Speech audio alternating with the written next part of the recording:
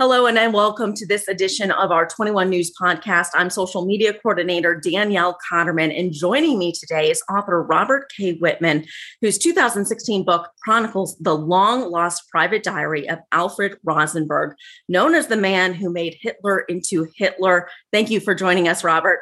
Oh, it's my pleasure, Danielle. Great to be here today. So tell us a little bit about this book and the man who it centers around.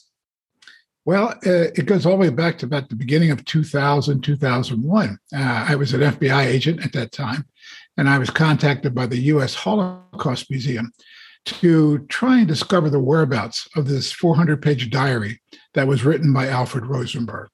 Now, Alfred Rosenberg was the chief civil scientist of the Nazi Party. And between the years of 1935 and 1945, he wrote this 400-page diary, basically memorializing all his conversations with Adolf Hitler, talking about his plans for the Third Reich and the Nazis. And what's important is we have to look back, and Rosenberg actually met Adolf Hitler in 1919, right after the First World War. Rosenberg was the founder of the Nazi Party in Germany, and he was one of the organizers, beginners. And Hitler went to one of his meetings, and he was actually sent there by the German government to kind of spy on the party to see what they were doing. Well, he liked what they were saying. And although Rosenberg was as I say, a scientist, a social scientist, he wasn't a great speaker. But when he started hearing Adolf Hitler speak, he thought, this is the person I'm going to bring under my wing and really let him espouse my theories. And I have to tell you, Danielle, his theories were things like the ladder of the races, the whole idea of the Aryan superiority of the Aryan race, the hatred of the Jews. He believed that the whole Bolshevik revolution in Russia was a Jewish plot and that they were just merely waiting to come to Germany and take over Germany. So he was the one that had all these ideas for the Holocaust, the ladder of the races, the superiority of the Aryan race, and the collection of artwork around Europe. He started that as well.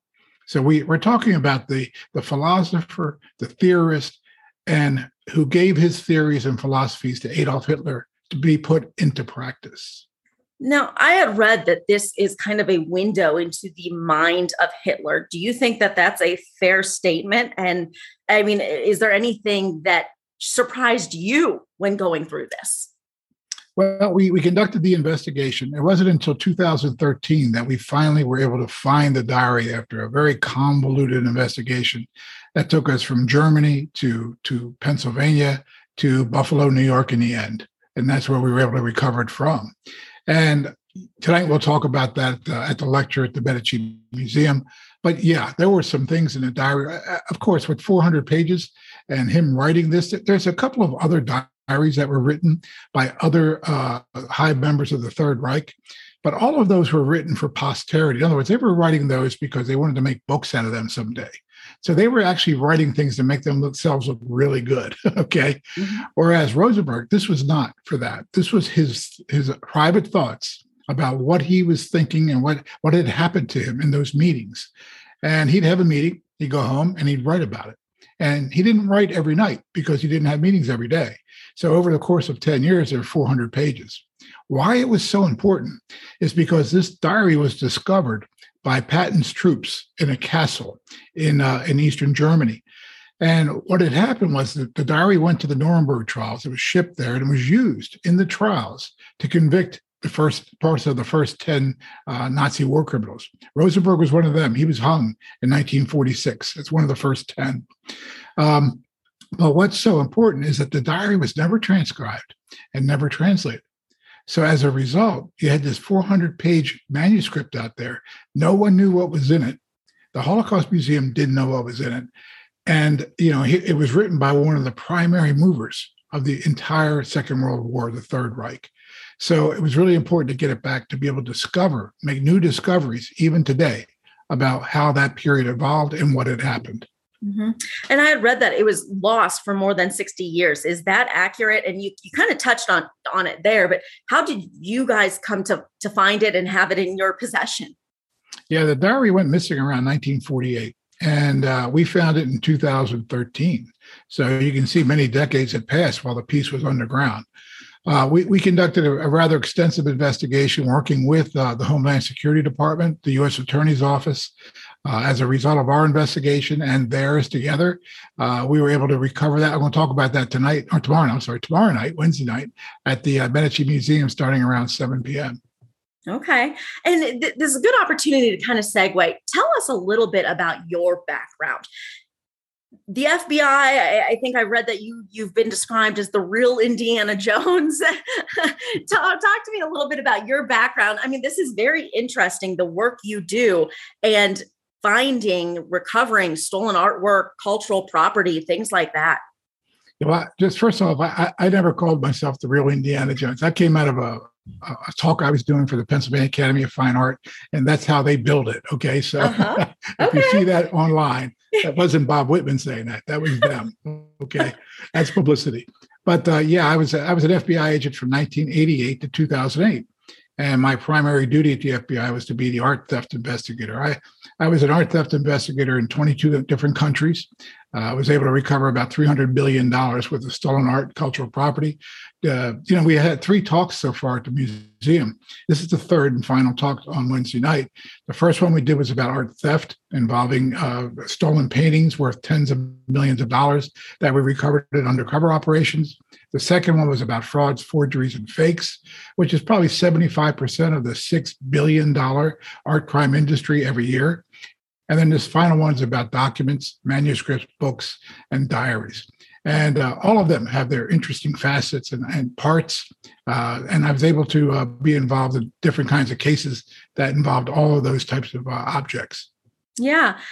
Give us a little insight tomorrow night. If someone comes out or joins online, what can they expect to hear? What all will you be covering? Well, we'll be talking about a number of different kinds of thefts, different thefts that occurred, and the recoveries that were made. One of the pieces we're going to talk about is an original copy, and it really isn't it isn't a copy. It's one of the original 13 Bill of Rights.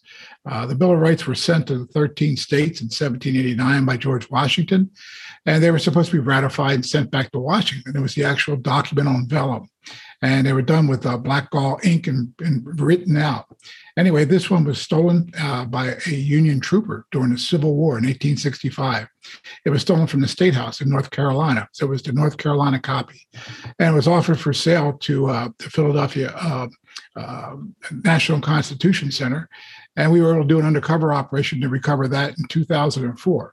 So that would have been missing for about 150 years.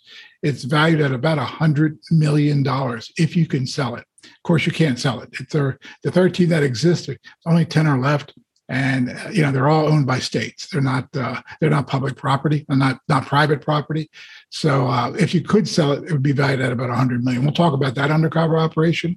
We'll talk about the recovery of a first folio, Shakespeare folio, which was the first time in the 1670, when Shakespeare's plays were actually written down, and that was stolen from a university in England. We'll talk about a first edition of The Origin of Species by Darwin that was stolen from a university in Canada, which ended up in the U.S. And of course, also about the Devil's Diary. So any of your listeners who are out there are interested in these types of, shall we say, true crime, cops and robbers investigations for high value assets, they should come out, listen, and enjoy an evening at the Medici Museum.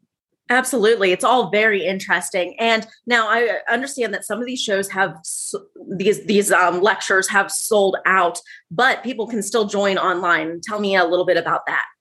Yeah, the first 2 have sold out, but they did something different for this. They have a hybrid lecture series, this series. And so that means that you can do it online with a Zoom link. If you sign up at the Medici Museum, I think .com, you can go on there. You can actually sign up and get a Zoom link, or I think they may still have some seats for tomorrow night. I can't be sure. I haven't been out there since early May, but my understanding is there may be some seats. Caitlin, the director of the museum, she doesn't mind putting a few extra chairs in if she needs them. So if you folks want to come out, or if they want to sign up online, either way, they can watch the lecture or hear the lecture and enjoy it. Wonderful. Is there anything else that you want to add that I have not asked you that you think our listeners should know? Well, I want to say that the Medici Museum is doing a great job. They're fairly young. They needed support of the community. And seeing these sold out lectures have been great to see all the people coming out. And I think that the people of Warren, Ohio, Youngstown area are great. They've really supported this. They've been very, very gracious. And I'm in Philadelphia, by the way, so I'm not from there. But to come in, I feel like a native. And they've been they're heartwarming and great people. Wonderful. Well, we appreciate having you in this area and stopping by. Again, Robert K. Whitman will be there at the Medici Museum of Art in Warren on Wednesday, June 1st at 7 p.m. Thank you so much, Robert, for joining us. Thanks, Danielle. It's great to see you.